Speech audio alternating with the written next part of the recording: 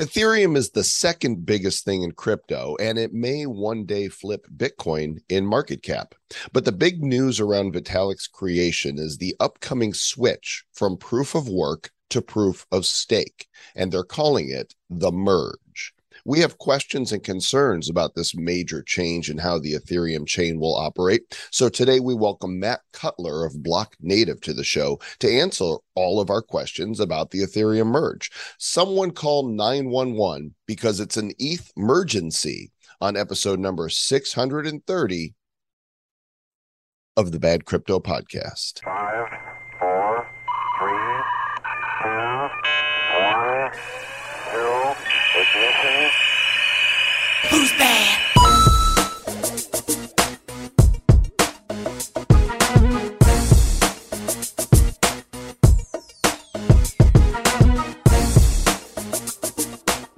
Just kidding. Put down the phone. Don't call 911. Somebody's like, doot, doot, doot. Hello, this is 911. What's your emergency? No, it's an ETH emergency. The guy said to call. There's a problem. I almost busted out laughing on there, but then I realized I wasn't muted. And so I literally internalized my laughter, but I held it in because it was funny, but it wasn't that funny. I had to do the math on how funny it was.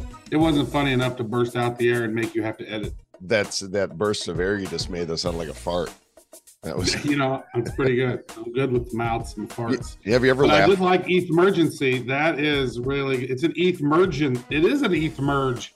I see what you did now. So it wasn't just an ETH emergency. It was an ETH merge.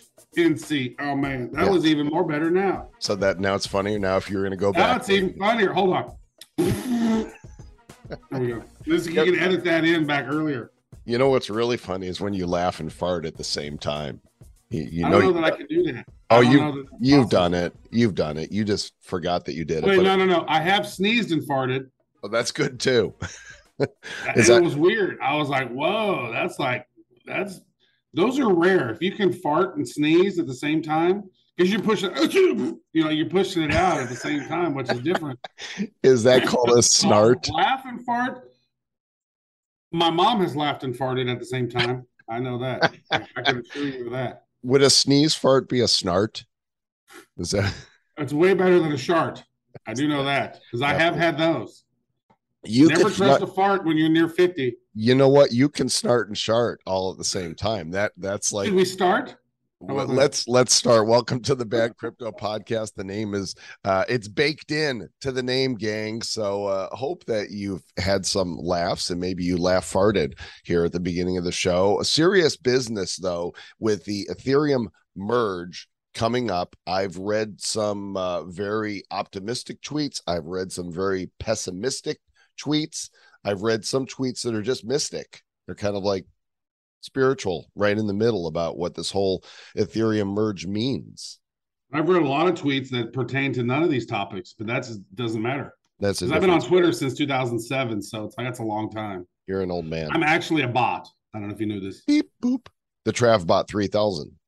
I was actually thinking about that. It's like, the people I saw this thing about Twitter security people, and I think you sent it as well. And they said that, wow, they don't actually know how many bots they have. But I was thinking, you don't even know how many accounts I have. Because anytime there was a hilarious moment to jump on something and just be part of the conversation, I would. Like Amy's Baking Company. I don't know if you remember that. That was a TV show, Nightmare Kitchens thing with Gordon Ramsay. And she had this cat and she was just really bitchy and all of her staff hated her. And her husband was an asshole. Allegedly, I'm not making claims on anything, but I did make a fake Twitter handle. They literally didn't have Amy's Baking Co. Twitter handle, and that was the name of the business. And so I was acting like I was Amy right when that show came out. And it was so funny. People got so angry at me. And I was just acting saying quotes that she had said from TV. And oh my God, it was the funniest shit ever.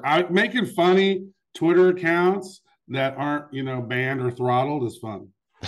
Well, there you go. Now we know who the bots are. It's Sir Lord Travis. It's probably people behind the scenes behind the bots, and that's true because the bot is owned by someone. But I bet I probably over the years have just different accounts and different emails, probably have 20 different Twitters, if not 25. But a lot of them are probably dead. So who even knows how many? That's one dude.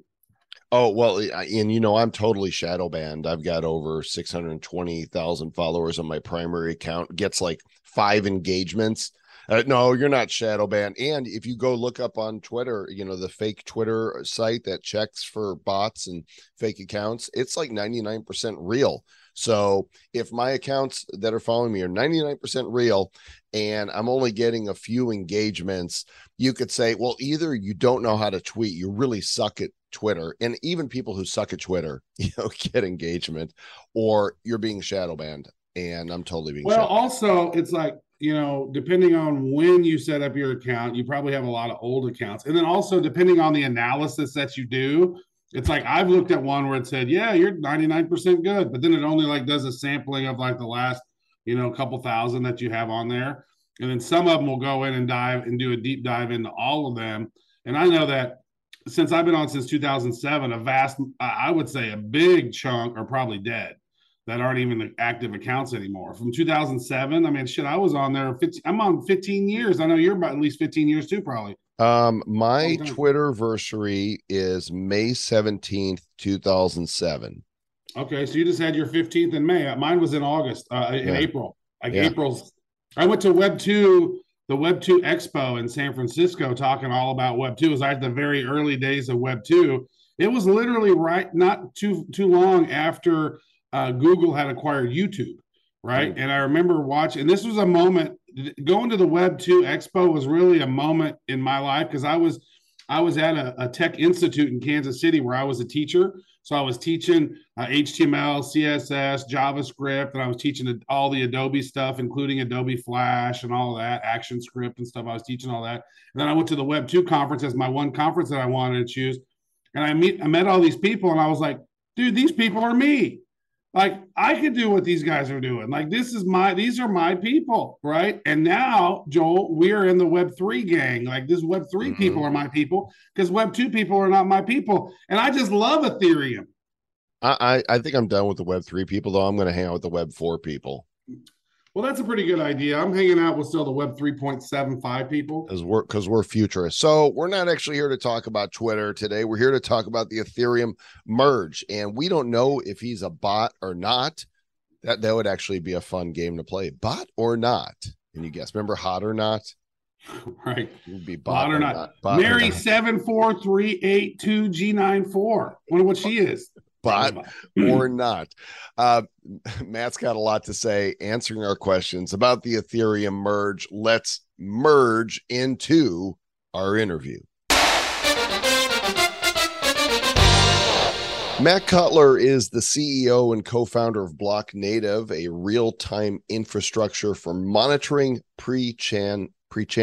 Is that like before 4chan? There was pre-chain data, optimizing gas spend and predicting transaction settlement. He's founded multiple technology startups, and he is here with us today to talk about all things Ethereum and the upcoming Ethereum merge, because he claims to be able to say words about that. Matt, welcome to the Bad Crypto Podcast.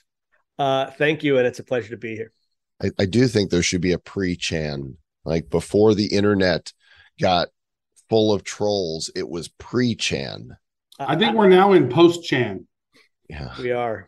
Or all-chan as probably a better articulation. But I was actually building internet infrastructure way back in 1994, so I remember the pre-chan days quite vividly, in fact. The genesis of trolls way back then, before, and of course there were some, they were on, BBSs, right? Or you'd have to go into CompuServe or Prodigy or, America Online before it was AOL, and you would find the trolls were there, but they found their way to the internets. Then Usenet. Usenet is where they percolated. It'd be funny if there's like a troll, today. It's like, yeah, my dad was a troll on Usenet. It's generational. So, Matt, go ahead and pimp Block Native just a little bit here before we jump into the meat of the conversation. Tell us what you're all about. Sure. So Block Native provides real-time infrastructure for Web3 focused on what we call the pre-chain layer. So everything that happens to a transaction between the moment that it is conceived of, hey, I should transact, and the moment it goes on chain. And so typically in the world of Ethereum, this is known as the mempool, but there's stuff that happens before and arguably a little stuff that happens after. And in other chains, there's other infrastructure there too. But it turns out that a whole bunch of really important things are occurring while transactions are in flight. And it's quite difficult to get access to this data and quite difficult to make sense of this data because all the rules of on-chain data are sort of the inverse and opposite in pre-chain data. And so we build specialized global infrastructure to capture, normalize, and enrich this data and make it accessible to basically all participants in the networks that we participate in. And we're super lucky to work with many of the top projects and organizations out there. So we work with the Ethereum Foundation, we work with Polygon, we work with Phantom, we work with MetaMask, we work with many of the top DeFi protocols that are out there. You've seen our libraries in production in many places, and we've been at it for 4+ years now, and we're super excited about everything that's happened over that time, and very excited about what's coming in just a few short weeks with the merge. That's great. So when actually did you get online with crypto and blockchain? So if you're a blockchain native, like blockchain natives should have gotten on real early. Yeah, I was very aware of Bitcoin in the early days, and much to my own regret, did not get involved. So I was sort of on the sidelines via Reddit. And the truth is my last startup I was acquired by Cisco. So me and my family moved from the East Coast out here to California, and I was busy doing Cisco stuff when all of that was happening, and I was trying to focus on that. And I had a friend who's now on our board of advisors who was saying, Matt, there's some really interesting things happen. You should pay attention. And I was like, I'm busy. They'd come back 6 months later and say, there's some really interesting things happening. You should you should pay attention. And it was about 3 or 4 of those visits from him. And about 2017, I started to tune in and did so. His advice, which I've given many times, is you need to get started. You're going to buy some Ethereum and Bitcoin. You're going to put as much money in as you're going to pay attention to, but not so much money that if you lose it all, you'll be pissed off in any way, right? And that's exactly what I did. And I'm pretty sure that was Thanksgiving 2017. And I very quickly started to fall down the rabbit hole. And my reaction was, oh, I've seen this movie before. It feels exactly like the formative stages of the internet. So I was an undergrad at MIT in the 90s, and we didn't know it at the time, but we had super advanced access to high-speed internet connection through the on-campus network. And we later learned while we were at MIT that was not something everybody had, but it seemed pretty obvious that it was the future. And I did an internet startup in 1994 while I was still an undergrad. And if you were in the internet at the time, it seemed really obvious what the future would hold. I mean, that was the future. It was clear. But if you were outside the internet, it seemed like this toy, this junk. It was full of garbage. It was slow. It was hard. It was very, difficult to navigate. Normal people couldn't figure out how to do all the necessary things. There's all this jargon and scam. Doesn't it sound a lot like crypto? Okay, so crypto in 2017 had many of these same characteristics. But once I got inside, I was like, oh, this is clearly the future. It seems really obvious that this is the way things are going to go. And in the 90s, I was a part of the whole world going from being offline to being online. And now I feel like we're in the middle of the whole world going from being off-chain to on-chain. And so I realized it was super unlikely that I would be an operator in the early days of the internet and still be an operator in the early days of Web3. And I would never forgive myself if I didn't take another bite at that apple. I felt like I made a lot of mistakes in the Web 1.0 era, and I wanted to make all new mistakes in the Web3 era. And so I left a corporate job at Cisco and jumped in both feet with Block Native, and it's been a wild ride ever since. Wow. And there you are. And, you're talking to a couple guys who have also been there since the beginning, and the words that you said of, I've seen this, movie before. I've uttered them multiple times, and it's just really hard when you're watching the ups and downs in the middle of it, but long term, this is where we're going.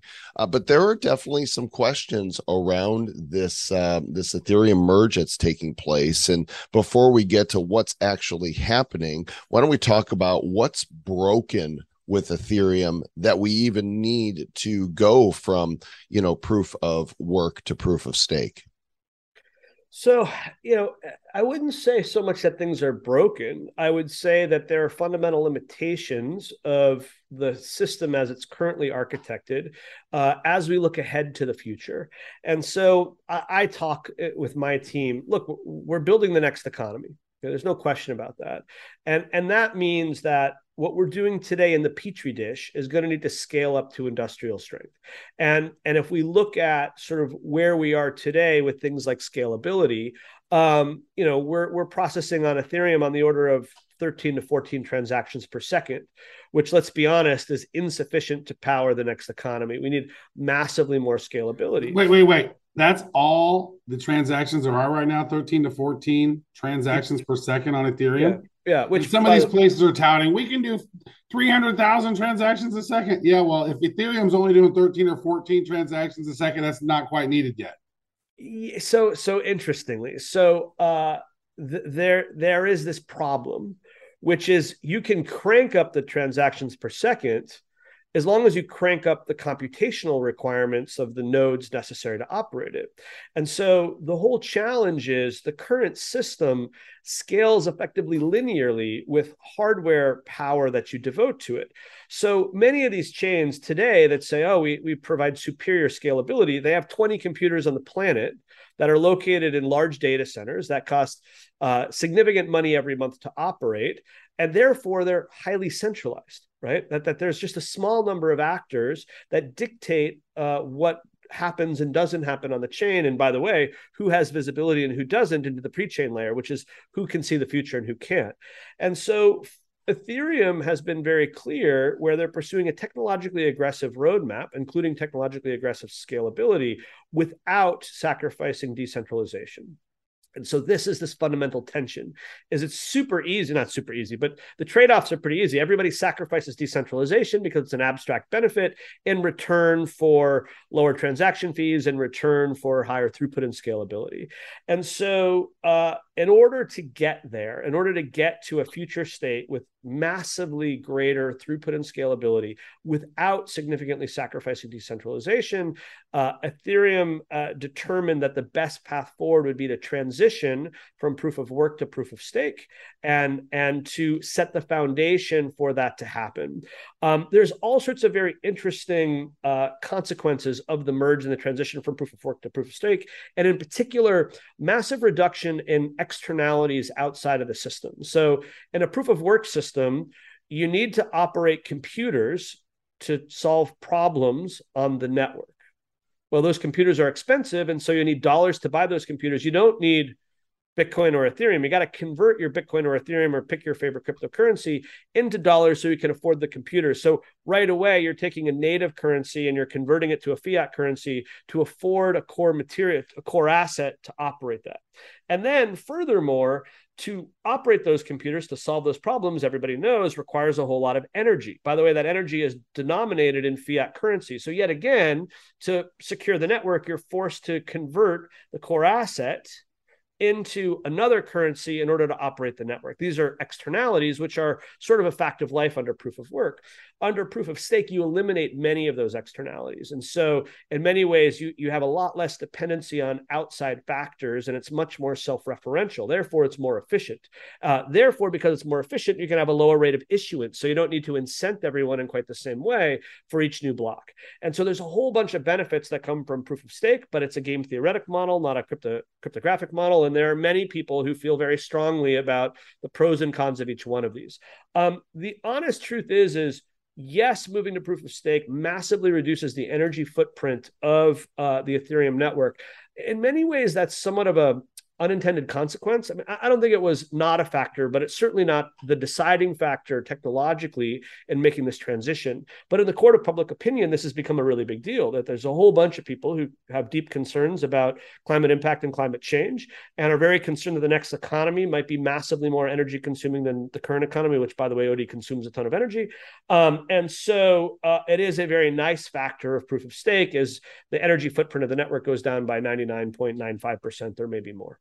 And that's just a few of a little bit of what's going on with the transition. And then the thing is the merge is this transition, but it includes a whole bunch of other upgrades to the network, which are often overlooked, but are equally, or not equally, but as important in many ways than the transition, the consensus layer itself. So there's a lot happening right now, and it's just a few weeks away. It's an exciting time here in Ethereum land. It is very exciting. Too much? Exciting times, man. So I think a lot of people think about it like this. Okay, a lot of people are going, wow, we're going to this merge thing, but they have no idea what is happening, right? What is the easiest dumbed down way that you would say, hey, Ethereum's doing this? So people who don't understand and aren't technical, because we're bad crypto over here, right? Let's be honest. And so what's the easiest way how you would say so people can understand what the hell's going on? Well, so the merge should basically be transparent to end users. So there will be very subtle differences that only if you're paying close attention, you might notice as an end user, and that's by design. That immediately before and immediately after the merge, everything should basically be the same. This is like upgrades of the plumbing, upgrades of the core internet, right? Hey, these two big internet providers are now peering with each other. They weren't peering before. Do you know? No. Does it matter? No. But hey, in the future, your internet might get faster or might get more secure as a result of this sort of deep in the weeds upgrade to the network. So first off, like for your average user, it shouldn't matter a whole lot. Second, this is a major upgrade to the core infrastructure that positions us to drive a whole bunch of really important things moving forward, like massive improvements in scalability, significant reductions in transaction fees, making it easier for average people to participate in the network with consumer-grade hardware, et cetera. So in many ways, the merge itself will be transparent to end users, but over time, you'll go, wow, Ethereum's getting a lot better. It's getting a lot faster. It's getting easier to use. It's getting cheaper to use. Hey, I can now do new things. Now, actually, instead of me paying money to use it, now it pays me to use it. That's super interesting. That didn't happen before. All of these are factors that are enabled by the merge and the transition to proof of stake and the other network upgrades that are happening in there. So it won't be a sudden event that people notice, but over the course of several quarters and several years, it will be like, damn, this thing's really humming along now. By the way, in much the same way that the early internet in the dial-up days felt rickety and the entire internet would go down and you would try to dial in and get busy signals, and it was just not a great thing. And now it's in our pocket 24/7 and it feels like it's like a foregone conclusion, right? It took decades of engineering to make that possible. We're on that same journey now with Web3. Okay, so what are we going to see? Are we going to see lower gas fees? Because that's one of the biggest problems we've had, trying to cram all of these transactions into blocks, and everybody's trying to mint NFTs at the same time, and gas has been ridiculous. So the answer is no and yes. So know that at the merge, there should be minimal impact on the gas marketplace. And the reason why is the merge upgrades the consensus layer, as in how the network agrees on what the truth is, but it does not make any changes as it relates to scalability, which fundamentally is what impacts gas prices. So gas prices or transaction fees are a real-time marketplace. It's everybody competing to get into the next block. And when there's a big NFT drop that everyone's trying to get into, or markets are moving really quickly and people want to move positions around, that competition, because there's not a lot of block space, gets really high. And so people bid up the price. Okay. The way to solve this, by the way, is to increase block space. And the merge sets the stage for that to happen in various fashions. But at the merge itself, it will not change block space. So again, it's like, hey, if the current target date of the merge is September 15th. Can I expect gas prices to go down on September 16th? No. What about September 16th, 2023? Yes. Okay. So with subsequent upgrades to the network, that yes, block space will be increased and many of the throughput factors will be being addressed with subsequent upgrades that are dependent on the merge. So in many ways, and I like to talk about it, it's foundational. It sort of sets the stage for all sorts of future upgrades to happen that wouldn't be possible without the merge and the transition to proof of stake. So again, like September 16th, if everything goes well, should feel a lot like September 14th. One change you might notice is today block times are variable. So the time between blocks might be a couple of seconds, might be 45 seconds. It's probabilistic. It's averaging 13 and a half seconds. Post-merge, blocks will occur every 12 seconds exactly. So, hey, you'll notice that you don't have to wait a long time for a block, or there's not going to be sudden blocks. They just occur with like military precision every 12 seconds. So that's something you'll notice. But for most people, that's going to be a relatively minor change in terms of how they engage with the network. So is there going to be a time where the miners of Ethereum are going to be upset because they're not making the kind of money they were before? And could that lead people to freak out a bit and maybe go towards Ethereum Classic? Because my thought on this, Matt, is the merge is going to be wildly successful, and then ETH will be going up in price, or the merge is going to not be successful and people would then flock to Ethereum Classic. What are your thoughts on that sort of paradigm? So today you have miners that secure the network through proof of work. And to do so, they have a whole lot of specialized hardware. That hardware is expensive to own and operate and host. And once the merge happens, that hardware is not going to be very valuable. It's not going to have much of a job to do, at least as it relates to Ethereum. And so there's a lot of question as to, if you're a miner who has a large investment in hardware, what are you going to do with that after the fact? There are certain schools of thought which says they're going to switch their mining power over to Ethereum Classic, ETC, which will remain a proof of work chain. It would seem to me, at least from where I sit, while that's probably constructive for ETC, it's pretty hard to see end users and protocols moving en masse there. It's kind of a chicken and egg problem. And so I haven't heard among any of the builders a really interesting appetite to go over there. But I think data would suggest that if the users move over there and trading volumes go up, that developers will follow. There's another interesting theorem that's been talked about, is that there'll be a hard fork where the miners will continue to operate the Ethereum proof of work chain, and you'll have the split where Ethereum core will become Ethereum proof of work and Ethereum proof of stake. I'm skeptical on this, largely because of the stablecoin problem. So today you have stablecoins which are dollar backed. So you have USDC, for instance, where for every one USDC, you have $1 in the bank, and at any point you can redeem, on a 1-for-1 basis.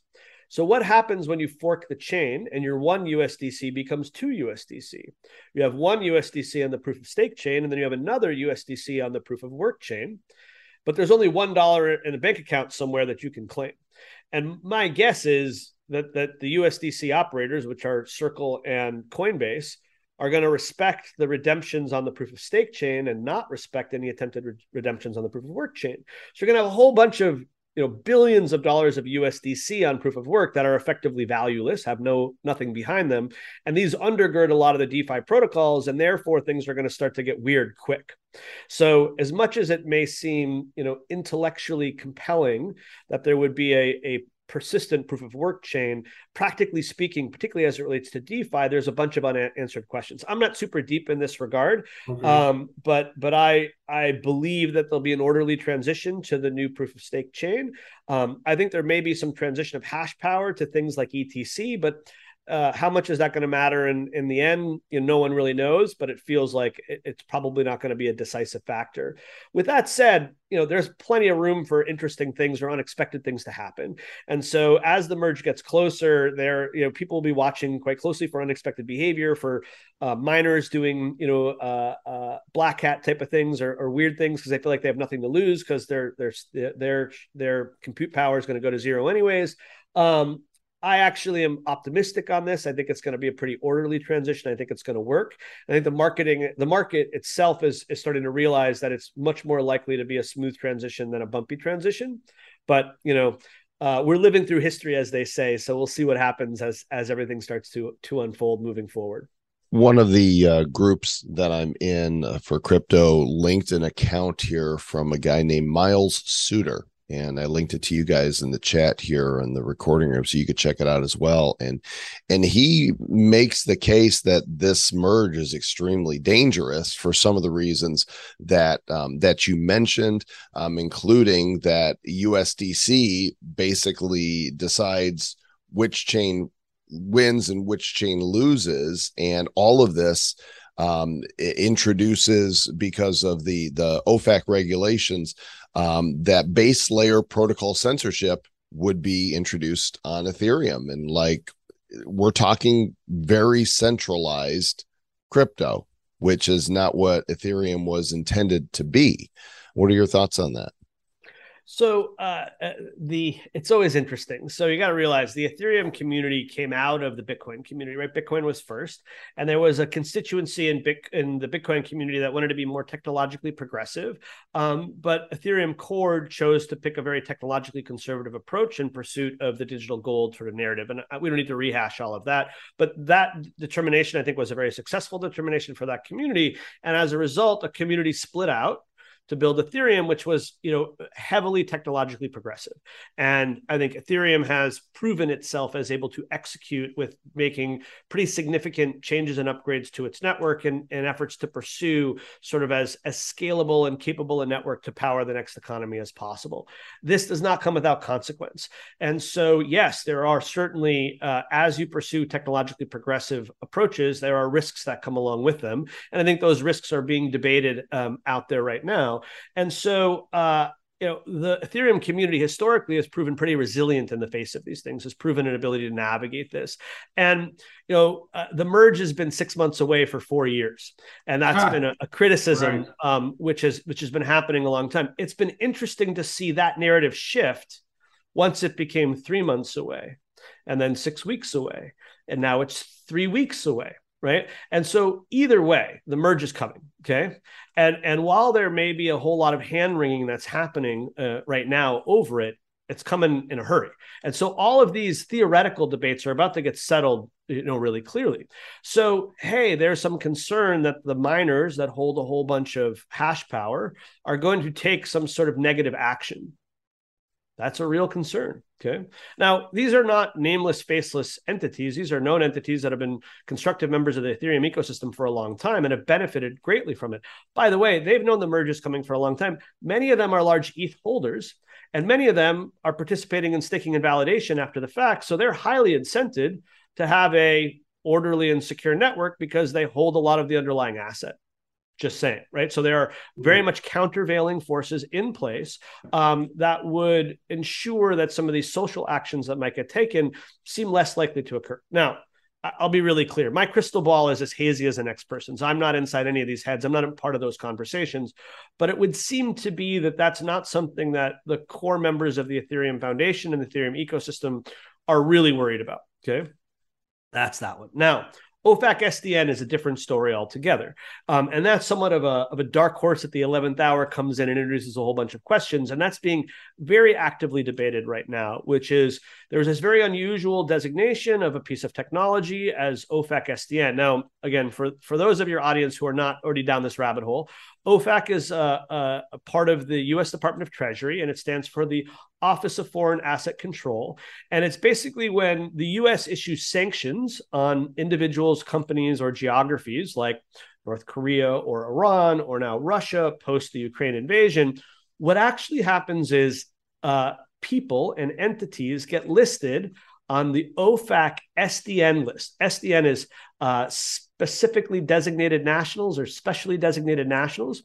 And what it basically says is if you show up on that SDN list, that no U.S. corporation and no U.S. entity, and for all practical purposes, NATO as well, cannot do business with you. Okay. So, and that's when you go, OFAC.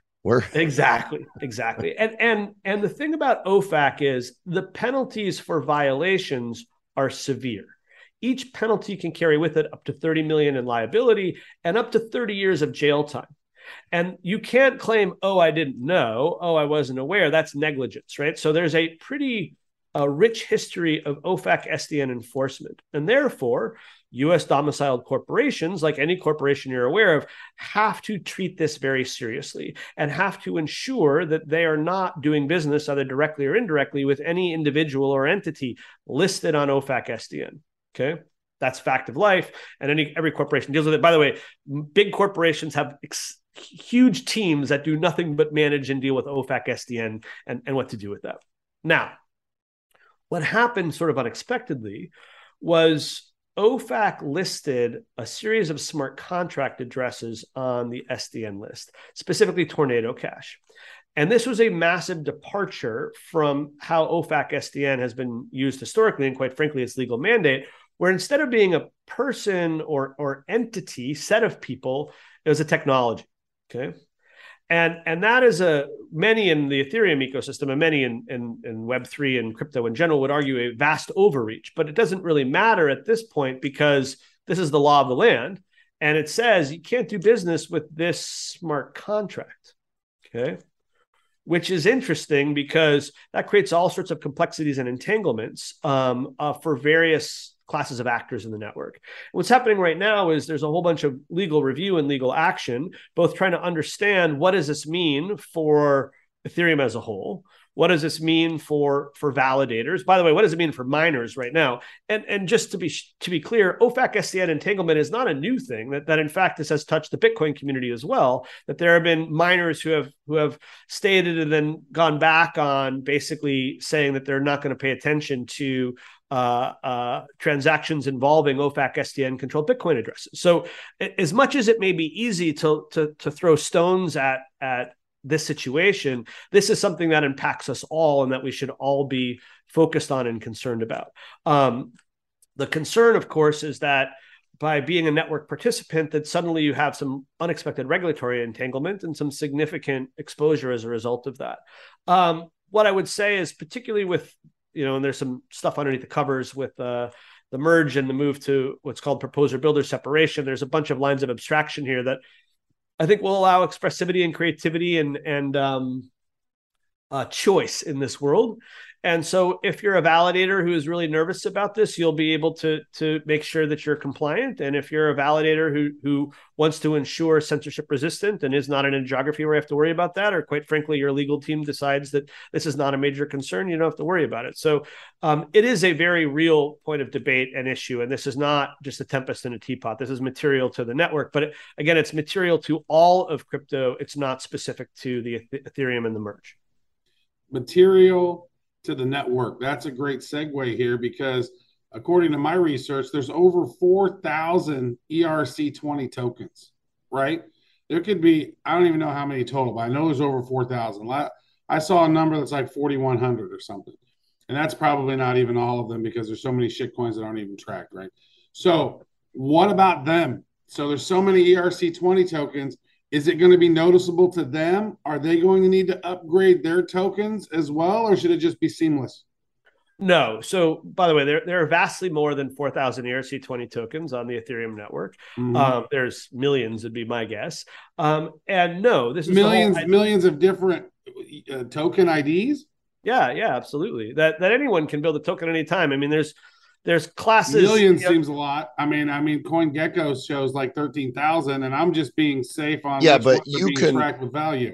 Anybody can. You can go make one, and now there's a token trap. Like tons of people. No, it's so easy to do. I mean, anybody can do that. But I mean, there's 13,000 that are tracked. I'm talking about ones that have inherent value. So I mean, there's a lot of them out there. So again, it's sort of like how many websites are out there? A lot. 7. Right? They're like, 14. Look at all this junk. There's all these junk websites. They're like, well, a lot of these are students who are just learning how to do this stuff. So they set up a web server and they set stuff up. And they go, oh, the internet is garbage, right?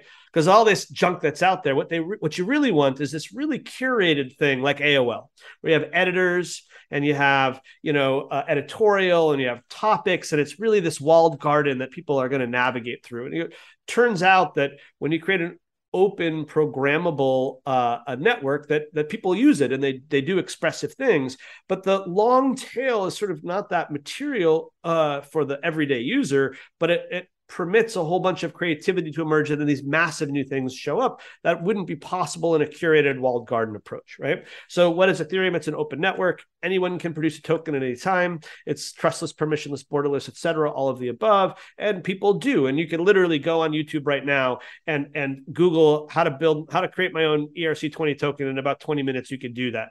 Really straightforward, okay? Now, The merge doesn't require any action on behalf of any of those actors. There's nothing you need to do if you are an existing wallet holder or you're an existing token operator, any of that stuff.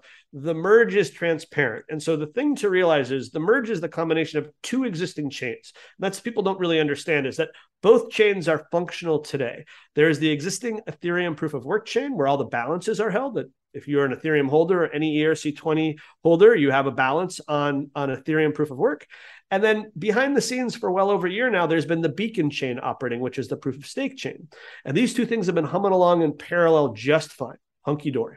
And what the merge represents is the combination of these two chains into a single chain. And to do so, there's some interesting factors. As first, all the balances need to transfer onto the proof of stake chain. That's a pretty significant thing. So you go from basically an empty chain that's mining blocks that don't contain any transactions, don't have any balances, don't have any real history. And then suddenly all of that stuff is going to move over. That's non-trivial to do technically. This is why we've been testing this for a long time through testnet merges. And then critically, the proof of work chain has to stop working. Because if you were to merge it over, but the proof of work chain would keep going, then you have all sorts of interesting problems because now there's two places to do stuff. And so the merge represents balances moving over and all the history moving over and the proof of work chain stopping working. And specifically how this happens is what's called TTD, total terminal difficulty. And there's this constant that gets applied to the network that will basically make it impossible to mine any further blocks past a certain point. It will become too computationally difficult to do so. This is why it's called terminal difficulty. And so anyways, that's technically how this is being achieved. And it is a pretty massive project, a pretty massive change. And the Ethereum ecosystem has been testing this by moving test nets over and then doing what are called shadow forks, sort of repeatedly running this through among subsets of the network. So it's been very, very thoroughly tested. But again, it's swapping out the engines while the plane is in flight, and that's a significant feat technologically. By no means the first time anything of this magnitude has been attempted before. The public internet has been upgraded many times. It went from not having SSL to having SSL. It went from HTTP 1.0 to 2.0, right? There are all sorts of things in our day-to-day existence that networks upgrade underneath the covers, and we're not even aware for it. There's a whole bunch of smart people who are responsible for ensuring that happens in an orderly fashion. Sometimes there's hiccups, and you might notice some blips in the network. But for the most part, if you're not deep into telecom or you're not deep into something else, like you have no idea that now, instead of using 4 sets of numbers, your computer uses 6 sets of numbers to understand what an IP address is. And that just happened. Massive upgrade to the network. Why did it happen? Because we're running out of IP addresses. Critical problem, right? Same thing, by the way, again, Y2K bug, right? Massive issue under the covers, huge amount of concerns, happened in a pretty orderly fashion. There were some hiccups along the way. So it is easy to get hyperbolic about these sorts of things. And my sense is, hey, these are engineers doing engineering things, and we're gonna proceed with everything that we know. And some of the brightest minds in the ecosystem have determined that this is a clear path forward. So we're gonna go forward with it. Let's play a game here, and I want you to think about the nightmare scenario. What is the worst thing that you could imagine happening in the off chance that everything just goes belly up somehow? What's it look like? Look at Solana or any of the other chains where they stop producing blocks. You got to shut her down. Well, just when a chain stops working, things get weird kind of quick. Okay. Mm-hmm. Hey, has the sky fallen on Solana? A few times, but it's still kind of. I mean, if you talk about sentiment worldwide about Solana, most people are at this point, they're aware of the DDoS attack. They're aware of the overspending thing. They're aware of it being down regularly.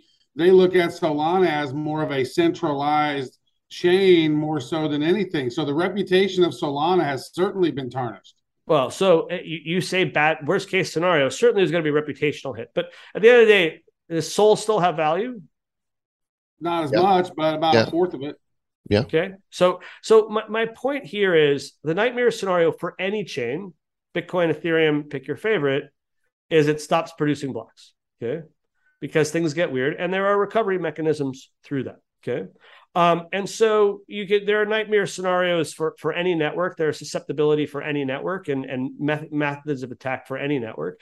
And so, to me, that's the biggest risk associated with any major network upgrade is we stop producing blocks. Now, what does that mean? It means that consensus can't be reached, right? That there's some factor where consensus stops working.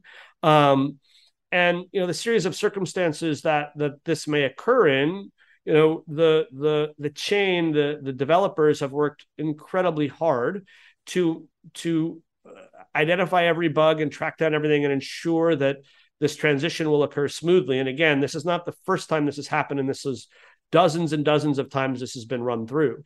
That is probably, you asked, that's the big nightmare scenario. And again, from where I sit and what I've been observing by the way, someone who's heavily invested in the vibrancy and health of Web3 in general. We at Block Native support multiple chains, not just Ethereum alone. We're pretty confident that it's going to happen in an orderly fashion. If things go seriously sideways, it'll stop producing blocks, and then there'll be a recovery process to start insuring blocks. This would be a big deal. Yeah. This would be a reputational hit. And this yet is it a would big deal regardless. Like this is a pivotal moment in the crypto world. Without any question. So it is a major event. And I have discussed publicly, like in many ways, the first block post merge is like a new Genesis block. It's like a new day with all sorts of new possibilities. It's not an empty chain. All the balances are going to come over, but it sets the stage for the next level of growth. And I find it disappointing that there are factions of the ecosystem that are rooting for it to fail, because this will be net destructive for all of Web3. Yeah. It's going to impact Bitcoiners. It'll impact everybody who has an Ethereum coin. So let's maybe ask about best case scenario, because from what we hear, it's going to be like a triple halving, right? So yeah, so people are saying that it's a triple halving. That would indicate that over time the price of Ethereum should go from 2,500, 2,600, whatever it is now, and have ourselves a nice force multiplier, perhaps all-time highs. 2,500. What planet are you on, Trey? No, I said no. It's 1,500 right now, but okay. I'm saying depending on what's going on. No, okay. It's not. It's around 1,600. So I got to remember, I'm a technologist, not a trader, so I do not make price predictions. Right? Traders are going to trade. Prices are going to price. We build. It would seem that the merge happening successfully would be highly constructive for the Ethereum ecosystem and everything dependent on it, and logic holding true that therefore number go up, right? The triple halving is a specific reference to the rate of issuance. So with all blockchains, you have to incentivize miners or network participants to confirm new blocks, and how you do so is you issue new net new assets, right? So for every Bitcoin block that gets mined, new Bitcoin gets materialized on a declining scale. And every so often that cuts in half. And this is why it's known as the halving, right? Under proof of stake, because you don't need specialized computers to mine anymore, and you don't need a lot of energy, that you need to incentivize folks a whole lot less. So the triple halving reflects to the massive reduction in new issuance of Ether at each block, okay? So at the end of the day, today, under proof of work, with each block, a certain amount of Ether gets generated. It's like 1/8, I don't know the exact number off the top of my head, will be generated per block post-merge. And so this is why it's known as a triple halving, which is just, it's a massive reduction in issuance to account for the massive reduction in compute power and energy that's necessary, okay? Now, I think in many regards, as you sort of look at the narrative that's out there, Web3 has been encompassing of a whole bunch of different activities and a whole bunch of different groups. And with the merge, it's pretty clear that Ethereum is establishing itself as the foundation, as the center of that. And I know center is sort of a dangerous word to use here, but and that many alt L1s that have positioned themselves as Ethereum competitors or Ethereum killers are now positioning themselves as L2s, as constructive to the Ethereum ecosystem, as adding value to the Ethereum ecosystem. And so I think we'll begin to see some less scatter and more focus of intellectual energy and more focus of innovation in the Ethereum ecosystem. And I think many of the other chains are just realizing that, there's just going to be very hard to compete with the amount of intellectual energy, the amount of engineering energy, the amount of academic research, which is now focused on the Ethereum chain specifically. And as we go forward, and as a technologist, like, just pay attention to where the nerds go. Okay. What does Vitalik think? I haven't really read his thoughts on this. So I'm no Vitalik whisperer, but the nice thing about Vitalik is he's quite prolific. And if you want to know what he thinks, you can read what he writes. You can watch his tweets, and he does not hold back. He is. Well, I'm asking you. Inform me. What is he saying? Oh, what is he saying about price? I don't know. Again, no. What is he saying about the merge? What is he saying about the upgrade? Again, he's a member of the Ethereum Foundation, and everything's on track. That he would probably be approving it, right? If it's like, let's go, it probably doesn't go without him saying, let's go. What about this? Let me ask this real quick. So let's say I have some Ethereum, because I'm a fan of it. I think Ethereum is going to be around 5, 10, 20 years from now, probably. What should people be thinking about doing now? Because if it's proof of stake, it would seem that we need to stake some of our Ethereum somewhere and to earn other Ethereum. And so what are the parameters around that, and how does that work? So I want to be clear. No one individual, Vitalik or otherwise, has any say on what happens or doesn't happen. It's community consensus. So by the way, like, Ethereum is run by software which is developed by independent software teams, and there are multiple implementations of the core Ethereum protocol. The community votes on choices of to make changes to the protocol, and then independent software teams, totally outside of any control of the Ethereum Foundation itself, then chooses to implement that, and then individuals and operators of the decentralized network choose to upgrade that. So there is no one entity in the middle of all of this, and there is massive client diversity on the Ethereum ecosystem, which makes it highly distinct among all of crypto. It is by far the most technologically diverse ecosystem, and that is super important to understand. There's not one piece of code that if that has a bug in it affects the entire network. Okay. Thanks for clarifying that. Travis's question was, how do people stake? So now what can you do, right? I always say the only rational strategy is long-term hold, whether you're a Bitcoin holder or whether you're an Ethereum holder. So that's step one.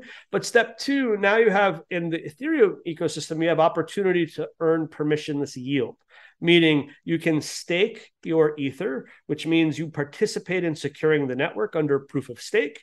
And by being a part of all of that, you can then earn issuance and rewards from the network for doing so. So there's an APY that's associated with that, which is sort of core and intrinsic to the network.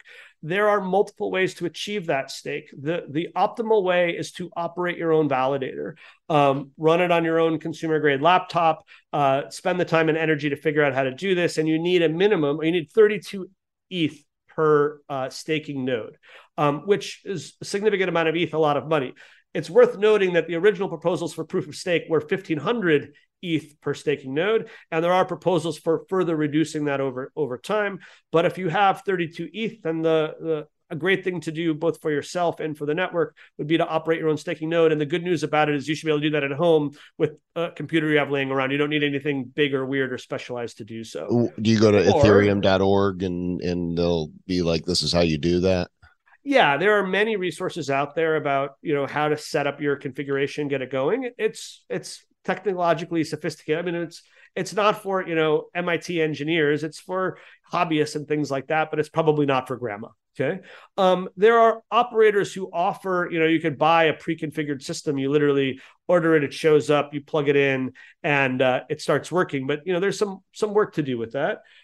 What you can also do is what's called liquid staking. And so you can participate in a staking pool. These include Rocket Pool and Lido, and others, of course, as well, where you basically pool your Ether with others. They then, underneath the covers, actually have a whole series of validators or sort of staking pool sort of technology providers. So they don't have a big data center full of Lido stakers. They basically are a marketplace where they take your stuff and they farm it out to others. So there is a degree of decentralization associated with that, but there is some centralizing forces there as well. Again, something that's been well debated and well discussed inside the ecosystem. But the key to all of this is all intrinsic to the network. So there's no like loans here. There's no like unsecured risk or stuff like that. You maintain control over your assets and you get rewards as a result. Before anybody does that, it's a one-way street today. You can stake your ETH, you can earn your rewards, but you cannot withdraw. Okay. And there is a future upgrade to the network which will enable staking pool withdrawals. That is very much planned and on the roadmap, but it was determined to be something which does not have to be totally figured out at the merge. So the merge is moving forward without the ability to unstake your assets. Now, if you use Lido or Rocket Pool, what you get is a derivative. So you stake your ETH, you get something in return, which is supposed to trade and return in the same thing. So it does give you liquidity. There are caveats. And again, as we always say, DYOR, do your own research, and NFA, not financial advice. But the good news about all of this is it makes these assets vastly more programmable, vastly more fluid and flexible, and now new sorts of developer expressivity are enabled. So average people can suddenly earn, significant APY on their ETH holdings. So you get to have your cake and eat it too. Maybe better than DeFi. It's sort of the underpinnings of DeFi. It's like the new DeFi 2.0 kind of thing, right? And just so people know, 32 ETH is what it takes as a minimum for staking. That's about $52,000 right now. As an independent operator, yes. Yeah. But anyone with any fractional amount of ETH can participate in liquid staking in a staking pool. It's like saying, nice. Okay. It's like as a stock shareholder, like I want to buy Berkshire Hathaway. Oh, well, each share is this big, massive thing. I don't have that much money. Well, you can buy a fractional share of Berkshire Hathaway. Okay, that makes sense. Or you could participate in 5, 10 ETH, or even 1 ETH, or a little bit of ETH, you can still participate. Exactly. And what's nice about this, it's sort of a bit of a strained analogy, but the ETH APY, the ETH issuance rate, sort of becomes like the Fed interest rate. It's like the baseline. And so no one's going to participate in a DeFi protocol that returns lower rates than base ETH staking, which is very low risk in this model, right? And so it basically establishes a new floor for all of DeFi to use as a benchmark in terms of their relative degrees of performance. And so again, highly constructive for the ecosystem. And again, all of this is achieved while preserving decentralization, massively reducing energy footprint, and setting the stage for future upgrades to the network. So it is a pretty significant milestone in the evolution of the Ethereum network, and we would argue in all of Web3. You're definitely a fan, but you missed a great pun opportunity. You should have your cake and ETH it too. You're totally right. I missed that. I will agree. You're not bad enough, Matt. It's going to be interesting to revisit this afterwards. And I wish we had somebody that was really opposed to this to construct a healthy debate. I'm Switzerland. I don't understand necessarily like what this guy on Twitter is, saying that the negatives could be, time will tell if this becomes more centralized and is actually bad for holders or not. But for now, this is all the news. It's kind of a shame that it's happening in the midst of a bear market because I think something like this has the potential to elevate the whole market. And maybe really, it's the thing, Joel, that takes it out of the bear market, though. Agreed. Maybe. So I would say a few things. Is one that price is going to price, but coders are going to code. Okay. And so, the Ethereum ecosystem in particular is heads down coding, and we don't pay too much attention to price. And to be honest, it doesn't really impact what we do one way or the other. We're not doing things because we think the number will go up. We're doing things because we think it's necessary for the foundation of the next economy. 1.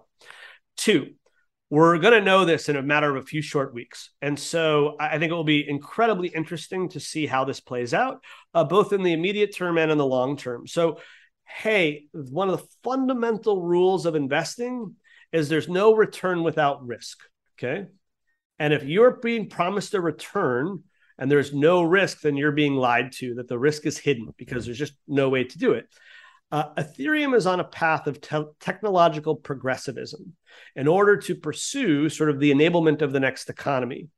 That carries with it risk. Nobody should be surprised by it. There is no question that moving technology forward, whether it be your iPhone, whether it be your laptop, whether it be your Amazon purchase, whether it be the internet, is a risk-free exercise. Ask anyone launching rockets. Ask anyone insuring satellites. Watch anyone trying to build a self-driving car.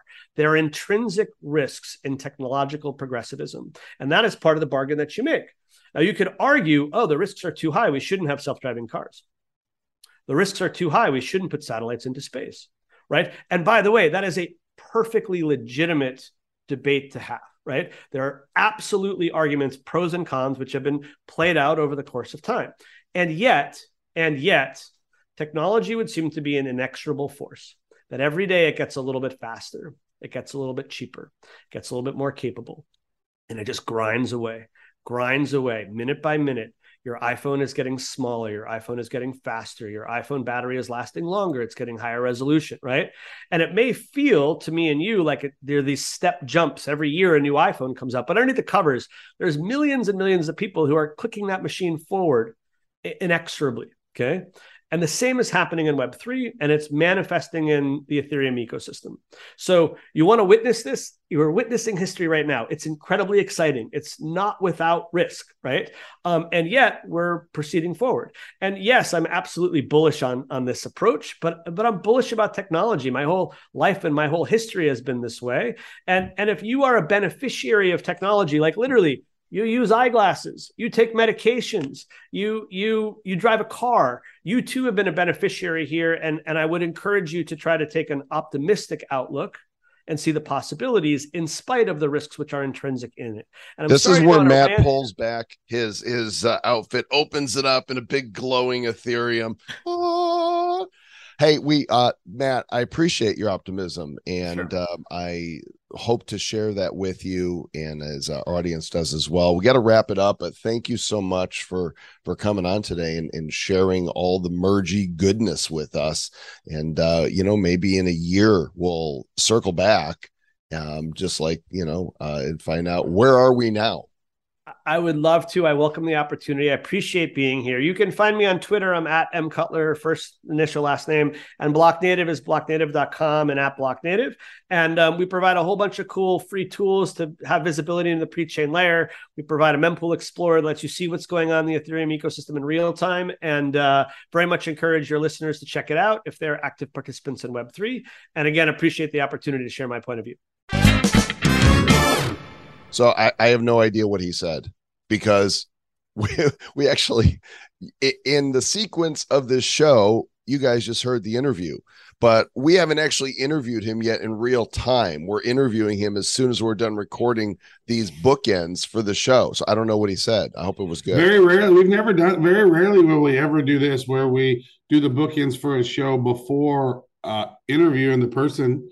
I may be getting on a plane. This is new. Yeah, I would say this. Matt had a lot of words. He did. He said words, and then we asked questions. He said more words, and then you stay bad.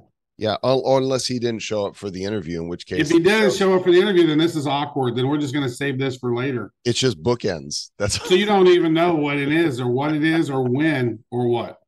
So I got to tell you here, just for a little extra banter, I bought some golf clubs.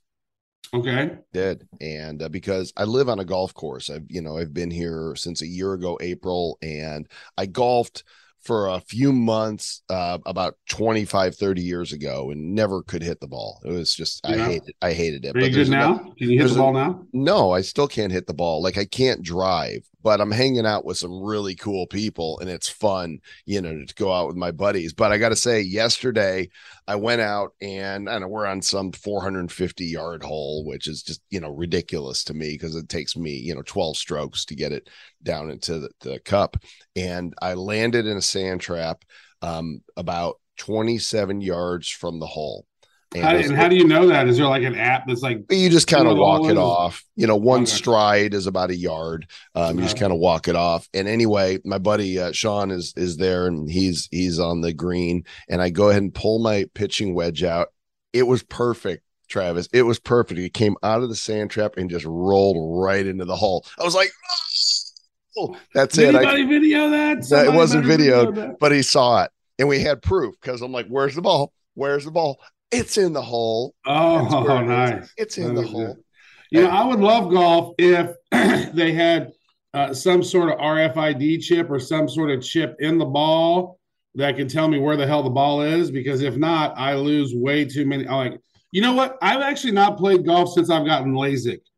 Before I had LASIK, it was very difficult for me to see where the ball was. So I bet I know I can crunch the ball pretty good at that top shot thing. I can do pretty decent at that. So I bet that since my eyes are better, and actually the way that they did my eyes with LASIK is because I was over the age of 40, is my left eye is for reading things up close. My right eye is for seeing things at a far distance.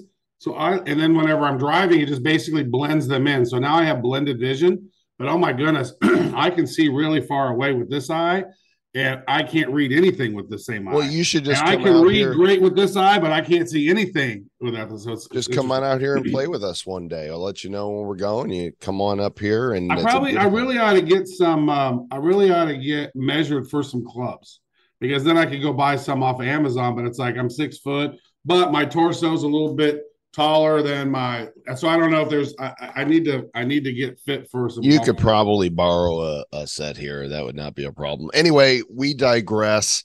I just wanted to humble brag about my awesome shot from a crappy golfer, because I'm bad. I am so bad. You get better at stuff doing it. You keep doing it. Yeah. So you're going to say how like a crappy golfer you are, but eventually you're going to be like, oh my God, I'm an amazing golfer now. Yeah, I'll be okay. I enjoy playing pickleball more. Pickleball's great. Okay. Yep. You know why? It's a great walk. It's a great walk until you lose too many balls. And if you lose too many balls, you're like, fuck this golf. Walk. Carts, dude. Oh, golf carts now. Yeah, you can walk. You don't walk the course anymore. We got technology. We got motors. Well, that's the part of golf that's the good, healthy part, is the walking. Yeah. I like the riding in the cart. And the guys I go with like drinking the beer and smoking the ganj. So you'd fit right in. My kind of people. Hey, everybody. Thanks for listening to the show. And we appreciate you as always. We'd love to hear your feedback. badcryptopodcast@gmail.com I would say this before we wrap it up, though. It's like, tell us what you think is going to happen with this ETH emergency, right? Tweet us. I'm curious what you think, because I have some ideas, and we talked about them during this interview that we haven't done yet. And but I do have ideas. I mean, I'm like, if the merge is successful, then ETH's going to blow up. If the merge is not successful, then Ethereum Classic will probably blow up. So I don't know. So I mean, which one is it going to be? And then I was watching this one YouTuber guy.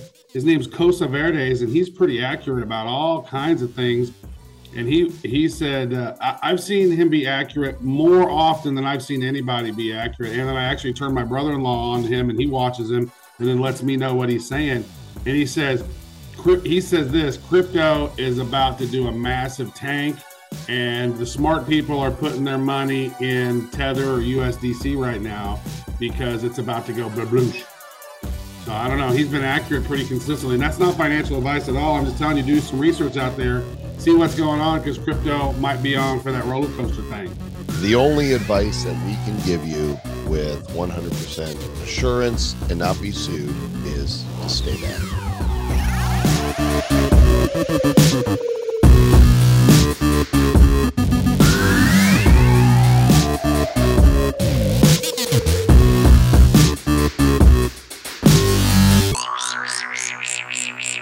Who's bad? The Bad Crypto Podcast is a production of Bad Crypto LLC. The content of the show, the videos, and the website is provided for educational, informational, and entertainment purposes only. It's not intended to be and does not constitute financial, investment, or trading advice of any kind. You shouldn't make any decisions as to finances, investing, trading, or anything else based on this information without undertaking independent due diligence and consultation with a professional financial advisor. Please understand that the trading of Bitcoins and alternative cryptocurrencies have potential risks involved. Anyone wishing to invest in any of the currencies or tokens mentioned on this podcast should first seek their own independent professional financial advisor.